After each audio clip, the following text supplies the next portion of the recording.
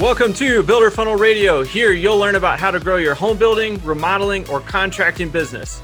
If you're not growing, you're moving backward. So we want you to always be in growth mode. This podcast has really turned into a movement and community of people who want to grow personally and professionally. Here, we bring you some of the best marketing, sales, and business minds in the industry so you can elevate your business. All right, let's dive into the show. Hey, and welcome back to Builder Funnel Radio. This is episode 131 with Christina Wise. And in this conversation, we dig into money. And Christina has a very interesting story, and she's also been very successful in many different ventures.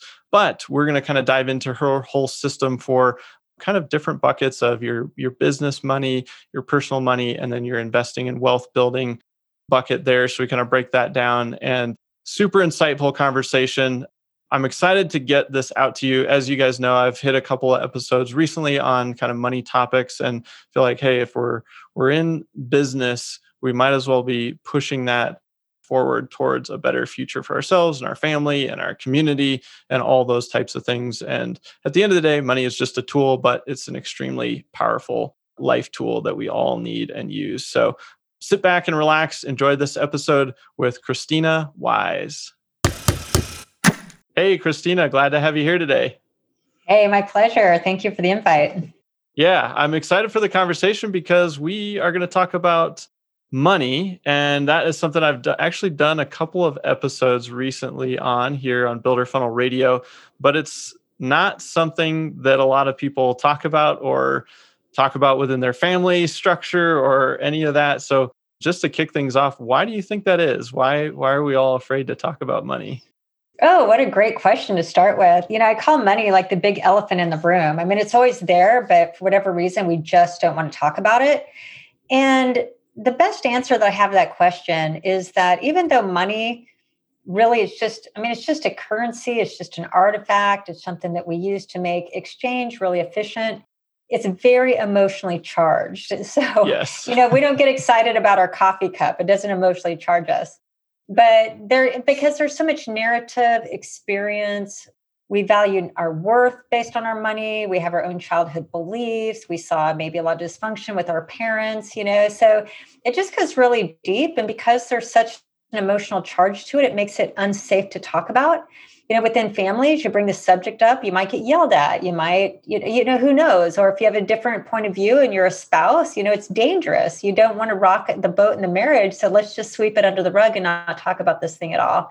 And that usually comes again because we have these childhood programming or beliefs or unconscious feelings attached to this that if they've never been addressed, they're going to rear their ugly head. So I think people find it avoidance is the best method to avoid all of that. Push it to the side. Yeah, right, exactly. Right. It'll work itself out. Yeah. Mm-hmm. It is interesting because in a lot of families, you do hear about that where it's just like, if you ask a money question, it's like, oh, we don't talk about money, or, oh, never ask somebody that question, or that's rude. Or, I was fortunate enough to grow up in a household where we did talk about money and saving and budgeting and how to, balance a checkbook and all that good stuff. But that's very unusual. So you're very lucky. Yeah, yes. It's uncommon. I'm very grateful.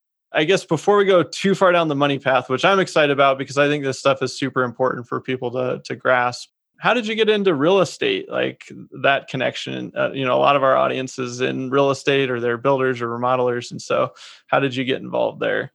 Well, real estate, really, I started real estate sales from a very young age, and I just love the industry. I mean, I've built many houses. I've remodeled every house I've ever lived in. I'm an investor. I sold real estate. I was a real estate broker with many agents back in the day. So I've really done the entire gamut when it comes to real estate. I'm still an investor. I have a big closing tomorrow on a property that I'm selling, for example, and I'll 1031 that into the next thing. So still very active in the real estate game, if you will. Like it's a significant part of my net worth when we, put it in the money category. But what got me interested in actually teaching it came out of a life event that in 2012, had you asked me, or no, if I would have gone to a fortune teller that had 100% accuracy and said, Christina, this is 2012. In like 2015, you're going to be a financial author. You're going to be teaching money. You're going to have money programs and classes, and you're just going to be, this go-to, a leader in teaching people money and finance. I would have said that is the most ridiculous thing I've ever heard of. I am deep in real estate. This is my career, my identity. Was kind of like a national legend icon in the space in the time. So that would have seemed so ridiculous. But what happened is a life event happened. I got really sick 2013, 2014, had to fight for my life during that time. And what happened is that what I realized that even though like professionally I was really good at business, I was really good at real estate, I was great at making money, I actually got pretty good at investing it and doing that. So I was pretty good at the money game, but that was for personal reasons. Like if anybody would have identified with me, they'd been like, oh, Christina, that real estate, person. But, I really got excited on the personal side. But what happened in 2013 is I got really sick. And what I did is I spent my entire life, basically, I used my health to build my wealth. And then I had to use all my wealth to get my health back, is really how it kind of transpired. And so many lessons came up to me about money. Actually, even though I was pretty good at it, relatively speaking, I realized I had it all wrong. And, I had it wrong in so many different places, basically. But, I was always after the chase. I was always after more is better. Whatever I had was never good enough. I was never in the present. I was never satisfied. I was just in that churn, that hustle. And it literally nearly killed me. So coming out of that experience, and also on my deathbed, for me, I realized that I didn't care about my money. I didn't care about my success. I didn't care about all the emblems that I owned and paid a lot of money for, and all I wanted was my health back. All I wanted was all that time that I'd waited in pursuit of that no matter where I was there, it just wasn't good enough. So out of that, I learned all these really money lessons about what I did really well and all the mistakes that I made, as well as the awareness that if I hadn't have been good at money and hadn't been applying what I teach now, I wouldn't be alive today. So I really kind of came across this paradox that money matters more than anything. I mean, we better get damn good at it. It funds everything in life, one way or another. And it really is a life skill. So money matters more than anything. In my case, it saved my life. I would not be here today if I weren't really good with money. At the same time, life is not about the money. Money just underwrites the cost of, peace, serenity, love, being able to have time and spending time. It's not in the acquisition of more stuff and more external, validation. So anyway, to answer a long-winded answer to your very short question was that got me excited and totally pivoted to say, you know what, I want to teach this money thing. I've learned so much over, 2 decades of successes and failures with this money thing, way outside the scope of real estate and making money, that I want to help others build and hopefully not make the same mistakes I did. Yeah. Well, and you make a good point there. It's so interesting. And well, first of all, I'm glad that you say money is super important, because I think a lot of people, I don't know, there's some cultural thing where it's like money is bad, or if you accumulate a lot of it, like you've got your priorities all wrong, or, and I don't think that's the case, but I think there's kind of an asterisk with that where you realize like money matters until then all that mattered was health. It was like, well, now it only matters to the extent that it's helping me with my health. And then you realize, well, it's still pretty darn important then. And so, yeah, I guess to dig into some things around that, I guess somebody that's maybe out there and they haven't put a lot of time and energy into thinking about their monetary system and how they budget, invest, save, like, where do you start? If you're just kind of sitting there hearing this today and you go, okay, money is really important, and maybe I don't have a good grasp on like my whole system and my end goal, what's step one? Yeah, well, I like what you said there, like a monetary system. And the key is that's a really good point, is that you have to have a system. And if you don't have a system for wealth and growth, you're not going to have wealth and growth, regardless of how big your business gets. And you clearly fundamentally know this and grew up with some of these principles. And so without a really good working system, but most people are like, well, what kind of system? Where do I get a system? So anyway, that's something like, if I don't have a system, it's an awareness like, well, maybe I should go find one. Or that. But to start off with, I like to say there's just money, like anything, it's a life skill, and a skill meaning we learn it. And money, most of us don't grow up like you did with parents that taught us anything, that made it a safe subject. And it's certainly not taught in school. So what happens as we reach adulthood is we start making money, we start spending money, and that's basically all. That's as much as depth as it goes, right? Yep, And it's then just coming in and going out, and yeah, you you're end up getting all your somewhere. bills Yeah. covered, and you're thinking you're doing okay, and inevitably you reach a spot where it's just like, man, I'm tired. I just thought it'd be easier. This, like, where's the money? Where's the surplus? And we just get stuck in what I call this earn spend cycle, where we spend everything we make and we have to go that next month and do it again and do it again and do it again, years over years. And when you're younger, that's super fun. And it seems like you'll never run out of energy. But at some point, you're like, man, I'd really love to take a vacation, or wow, I'd really like to do XYZ. And I can't because I have to go hit that churn button again to pay that next month's bills. So it's just, I think the first takeaway is that because we're making money and spending it, and it feels like we're doing okay. Crisis always happens. Like change never happens until there's a crisis. So I just say avoid a crisis and know there's a lot more to this money thing than making it and spending it. Yeah, and it feels like a lot of it, it just comes back to like starting with a budget so that okay, now like you mentioned the word surplus. Now you've got that, and then it's okay, what do I do with that? I guess I want to kind of jump ahead to the whole concept of retirement, because I know you have kind of maybe a different philosophy on that. I certainly do as well. So I'd love to hear your perspective on the whole concept of retirement and how we should be thinking about it.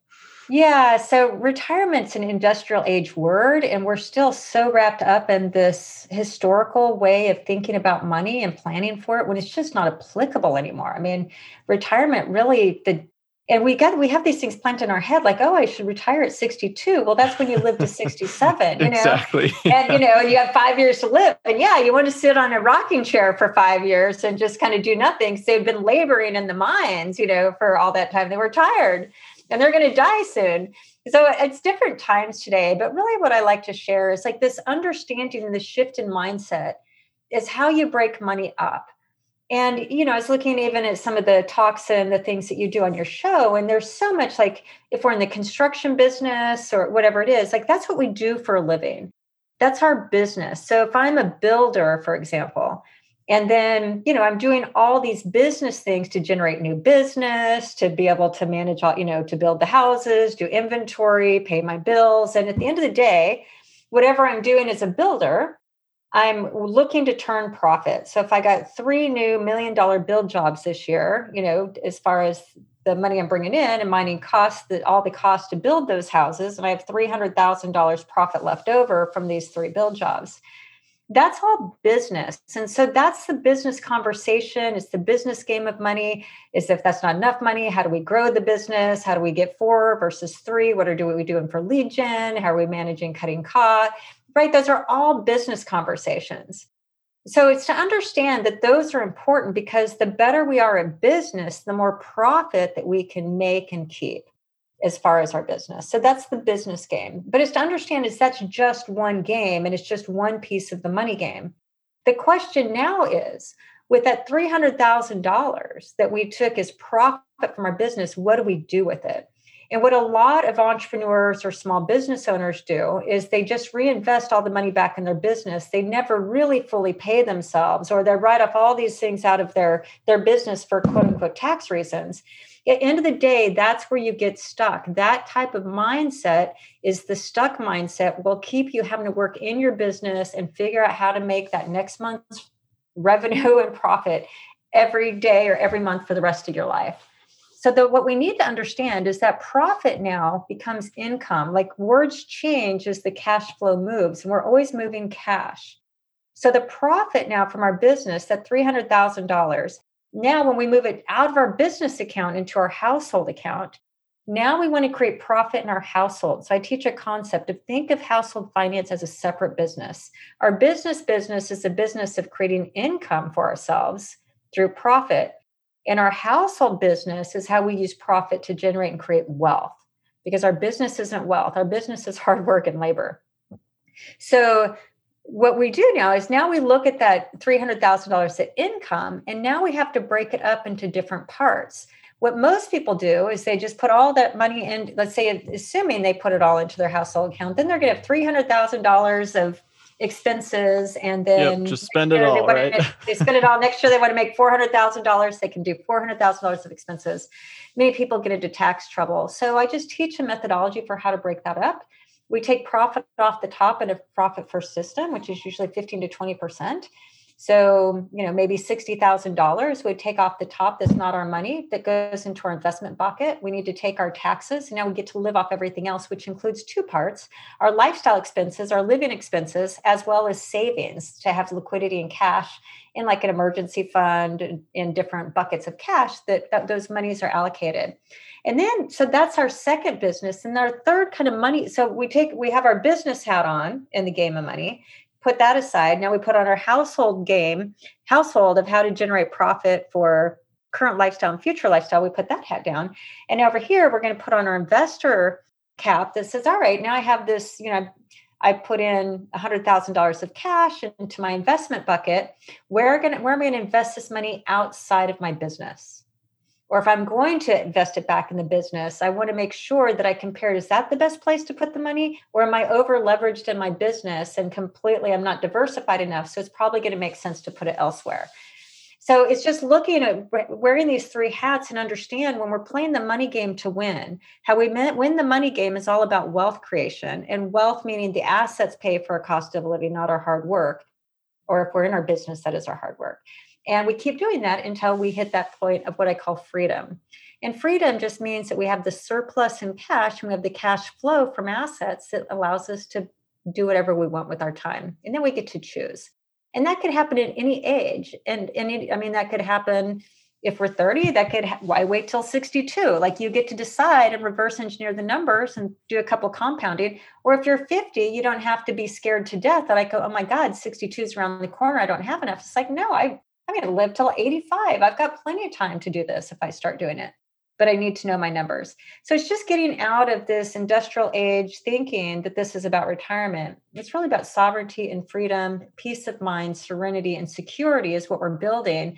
But you have to have cash and you have to have assets and you have to have passive cash flow to have that sense of financial stability and well-being. Yeah, I love it. Yeah, I mean, the old model is just like, hey, work for 40 years and then sit around and do nothing for however long is left. It's like, wait. Isn't there a middle ground where you can kind of get somewhere where you got enough passive income? Maybe you still want to work, but maybe you only want to work 20 hours a week because you enjoy whatever that is. And then you can, you're okay if you live for another 70 years because you've got the assets working for you. So totally agree with you there. Awesome. Yeah. And I'm curious, let's dig into a couple of those spots. You mentioned, I guess let's start on the business bucket. So we go business to personal to investing and building assets. So business bucket, you kind of used a 3 million, 300K. So 10% net profit, I guess, is that what you kind of expect to see there on the business side? Do you count that? Does that include owner's comp, or kind of how do you see that world right there? That's something when I teach a program, it's called Know Your Numbers.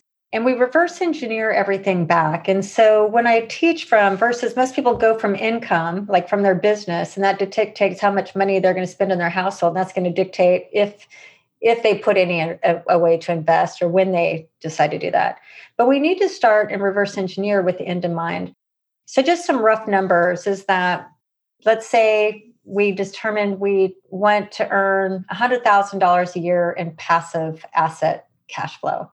And so rule of thumb is for every $50,000 of dividend cash flow or asset cash flow, it's about $1 million of net worth, just to pull out at 4 or 5% Sure. And do some of these, these kind of rule of thumb percentages based on just some financial doctrine. So let's say we want to, when we're ready to, like what we have to do, the first thing we have to do is you have to calculate how much does it cost to live your desired lifestyle. This is without having a bunch of payments, we have a bunch of debt, but if you want to be rich and have wealth, you can't have personal debt outside of your mortgage. So let's assume all of the debt's paid off. Whether or not you have a mortgage, you need to know how much, including your mortgage, how much does it cost to live my good life? And let's just say it's $100,000. So then we're saying, okay, in my business, I need to generate $100,000 after tax so that I have that money. That's how much it costs to live my lifestyle. Now, if we reverse engineer, if we want to replace our working income with passive income, that means we need $2 million of, let's say, net worth. pulling out at 4 or 5% per year. So if it's $2 million, we're pulling out 50,000 a year. That's, $100,000 a year. There's $100,000. So now we can reverse engineer back from that. I have a $2 million gap because I have no net worth. So now we can put it into compound and calculate everything. And so if you work the numbers, it would take 20 years of putting away this is more conventional, but putting $2,800 a month away for 20 years at a 10%, a double-digit return without missing a payment. So now we can say, all right, if it costs me, let's say $100,000 to live my desired lifestyle, and now I have to add taxes onto that during working periods. So now whatever my tax rate is on top of that, plus that $2,800 a month that I'm not going to miss a payment for 20 years. Now I can reverse engineer, and that says how much profit I need to make in my business, because that's how much money I need to make to be able to hit all my numbers to make sure that I have enough money to live my lifestyle today, and I'm saving to invest for that future date. And now we reverse engineer from there and divide it by our profit margin. So if it's $100,000, now we can just say, if I have a 20% profit margin, then how much revenue top line do I need to do? But knowing your numbers, it's really knowing what is the profit margin that's normal for your business, because you don't, at least that's a good benchmark. And if you can beat it, great. But, if you have a 10% profit margin and you're paying yourself a salary, I think if you're not making at least a 20% total margin by the time you add in profit and however you're paying yourself through any type of distributions or salaries or whatever, you're working really hard for very little money at the end of the day. For a lot of risk and not enough. Yeah, because when you get to only 10% that top line, you're making $1 million to keep $100,000. You're working really effing hard to generate $1 million top line, right? Yep, absolutely. Yeah, that makes a lot of sense. And I like how you break it down too. I feel like one critical element of all of this is, the knowing your numbers, and then you got to stick to your numbers, especially on the personal budgeting side, when you take that over into that bucket, and then you're going, okay, I'm going to live on this so that I can put those payments aside and start investing. You kind of threw out that like $2,800 payment, for 20 years. And I know that was just an example. Do you have general recommendations for where people should be putting that, or is it totally individualistic based on the person? Yeah, I do. That's kind of the $1 million question, so to speak. It's like, well, where do I put my money, and where do you get 10%? What do I do with it? Yeah. And it's this natural question.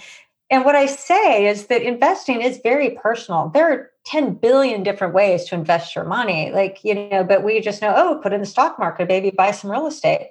But what happens is that, and I don't know why it works this way, but when you start building and you just start shaving money, in this case, the example I used, it kind of makes it sound like, I'm just going to put $2,800 away each month and buy stocks or something.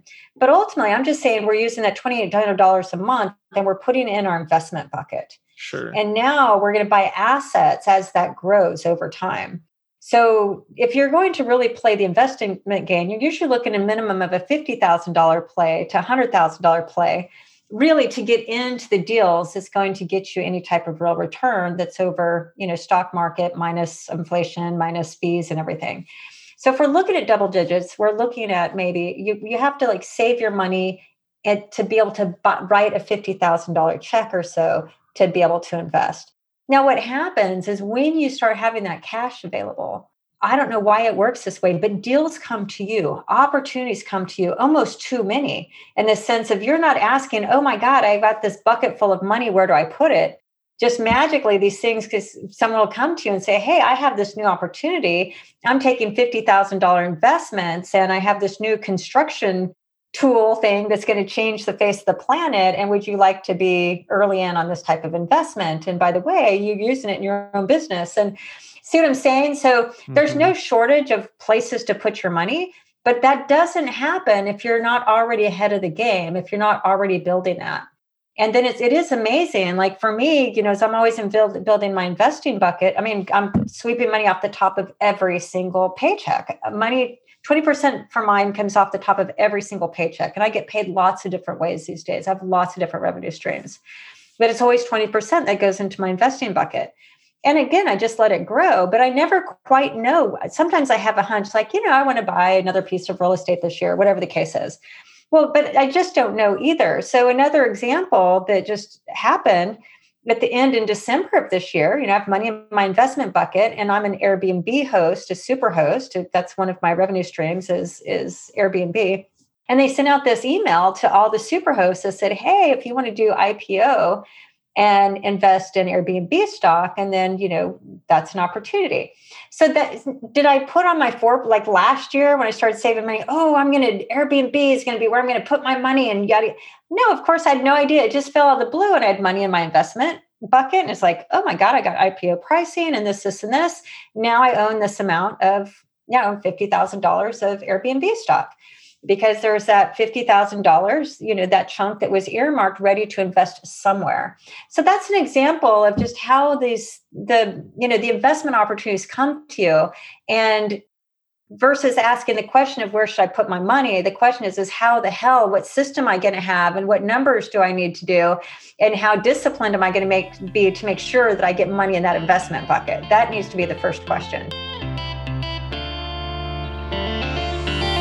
Hey guys, I know that if you listen to Builder Funnel Radio, you are hyper aware of the fact that the way people shop and buy, it's changed dramatically over the years. And for the last 10 years, really since I started doing all this, helping my uncle's remodeling division scale up from about 2 million to 10 million, we've been helping remodelers and builders and contractors all over the country really refine their marketing systems. And I recently decided to kind of bottle all of that up into my first book. And that book is called The Remodeler Marketing Blueprint. And you can pick up a copy by going to the website, remodelermarketingblueprint.com. You can also search for it on Amazon or wherever books are sold online. But I highly recommend you go over to the website because we've got some cool book bonuses that go along with that if you pick up a few extra copies for your friends and colleagues or your teammates. So it would mean a lot to me if you've been listening to this podcast for a while or even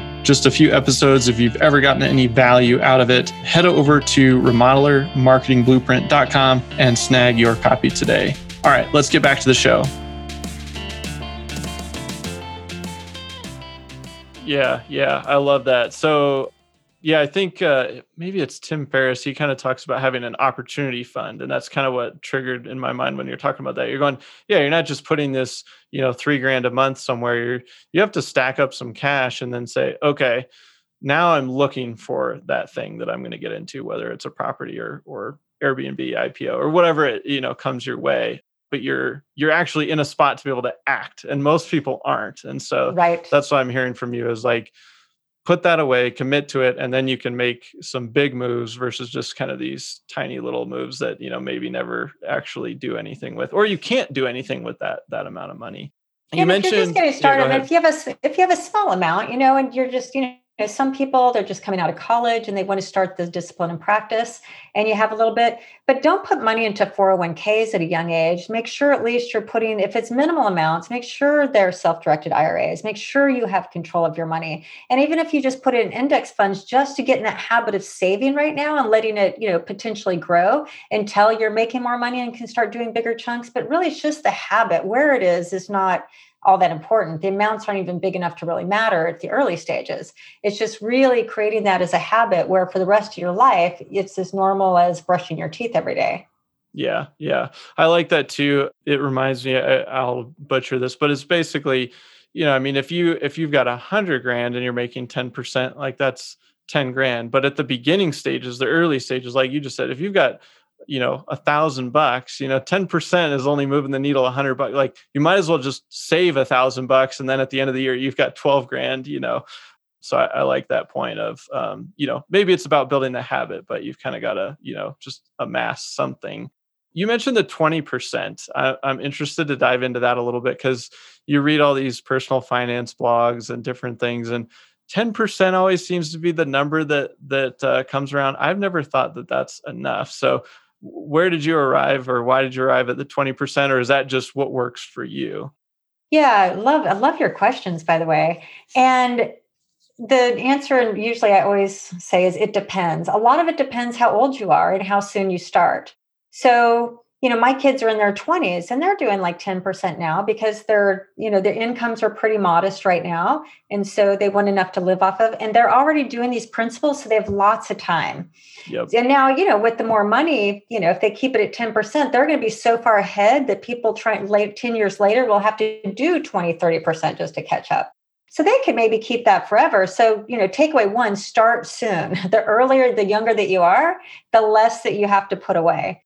So that's that. But I mean, in general, again, when you know your numbers, and let's say we use that $2 million and I did 20 years. Now, let's say you wanted to half it. So now maybe instead of, let's say $2,800 was 10%, but you want to do it in 10 years instead of 20 years, then double it.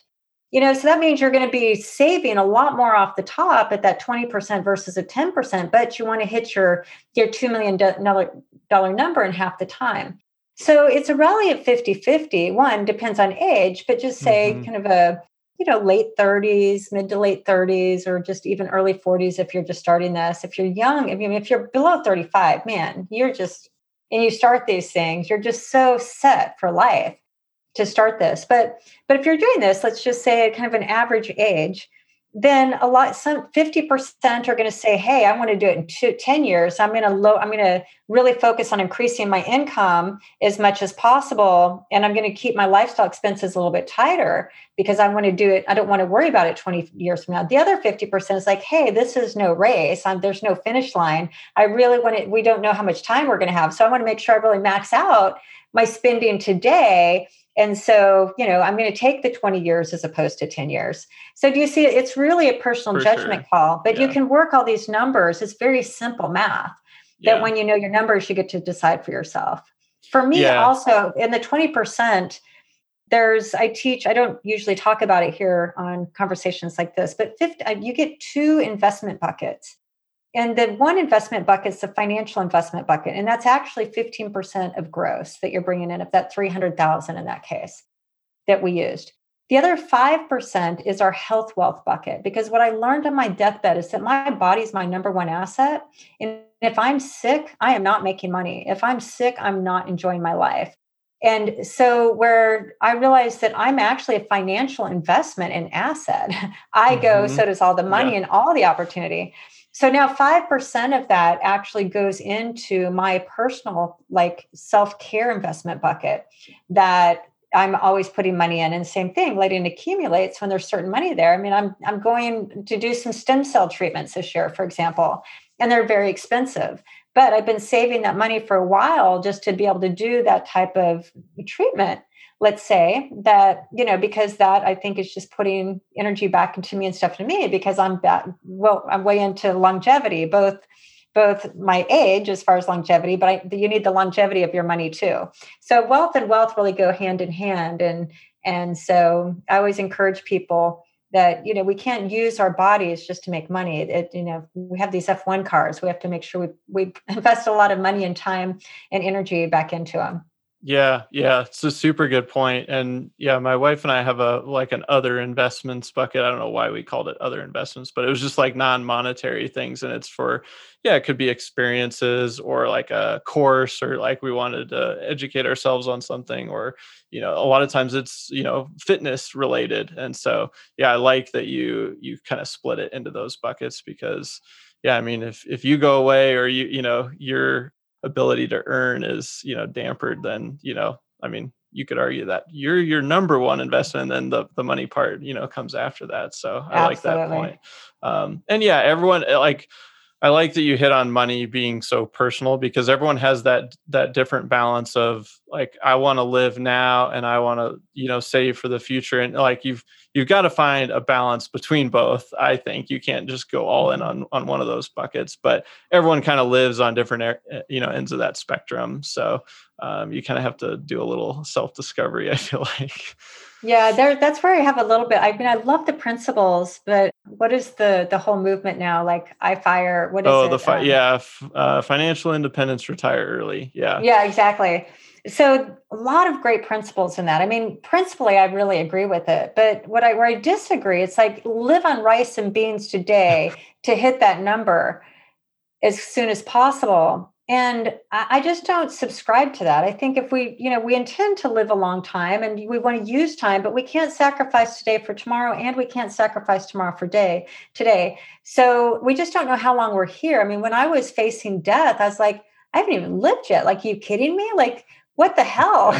And that was a big part of the regret that I had. I had so much regret that I was just working all the time and trying to hit some number and trying to, all those things, thinking I'd have plenty of time. And all of a sudden, I just realized I didn't even have any life experience because all of it went to money generation and keeping costs low and those different things. So to your point, it's like finding your balance, and, there's a sweet spot.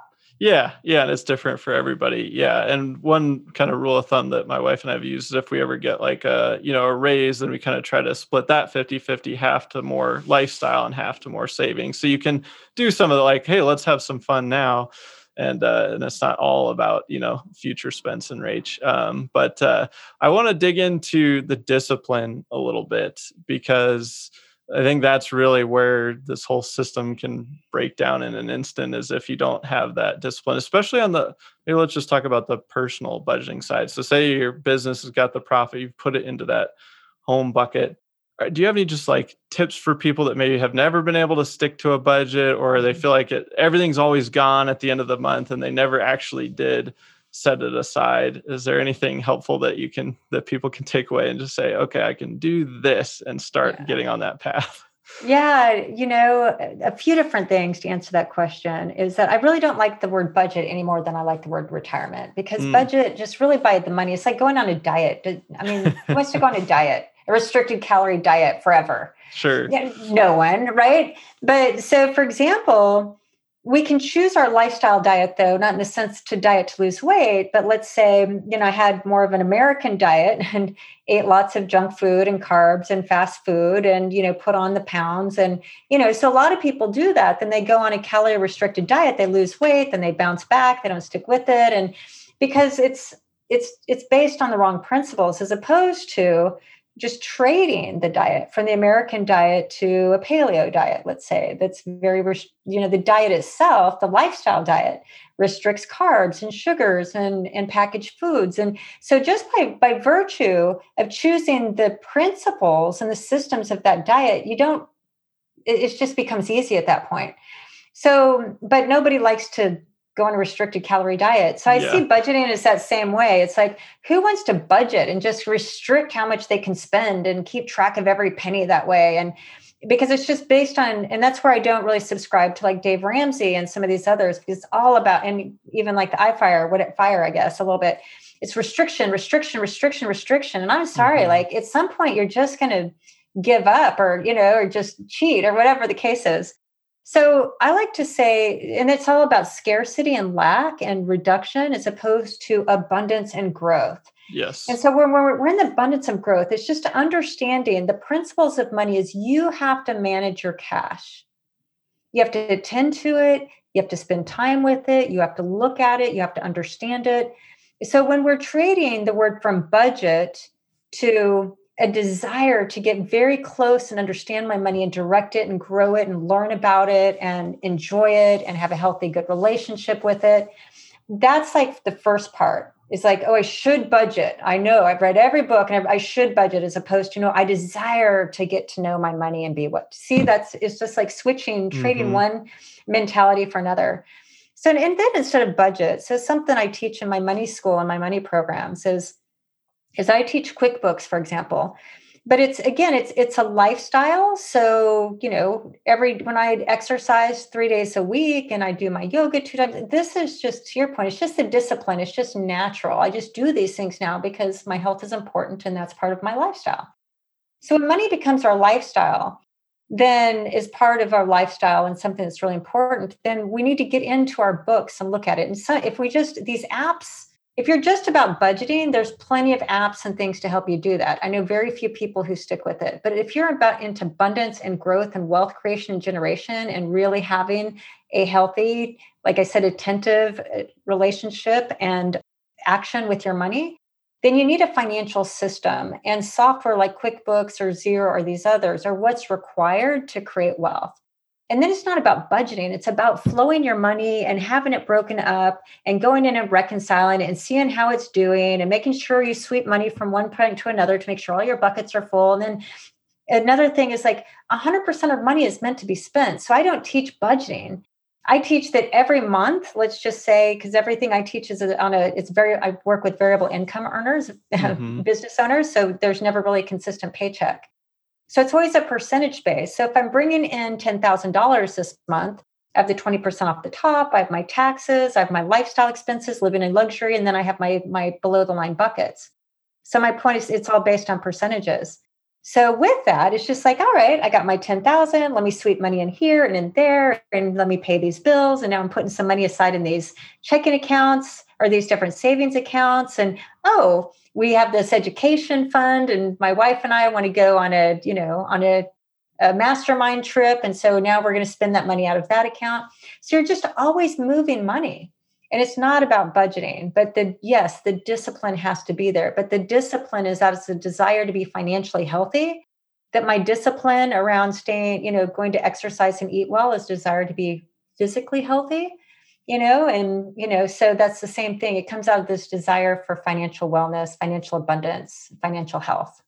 Yeah, I love that. Yeah, and I like how you frame it as the abundance mentality versus restriction, because that'll only get you so far. And like you said, that's not much fun. So yeah, and that's not the point. The point is like there's so much. Like when we live in the state infinite, when we live in the state of abundance, the mindset is up and it's about growth. And how do I move and generate and touch my money in a way that causes it to create more velocity and more fun?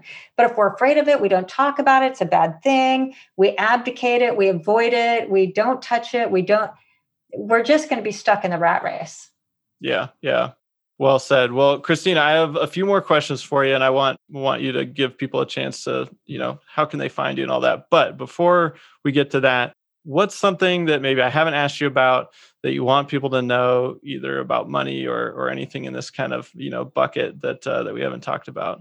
Yeah, I think I already mentioned this, but just to make it clear, is to understand that income and wealth are categorically different. And a lot of these words, money words, get interchanged like they're the same thing. And remember, income is the money we make. Wealth is the money we have. And so wealth is on a balance sheet. It shows up, it's called net worth. It's asset value. And I like to, when you know your numbers, it's like, what is your net worth? It can't be your personal residence or your business. It's what is your net worth outside of those two things.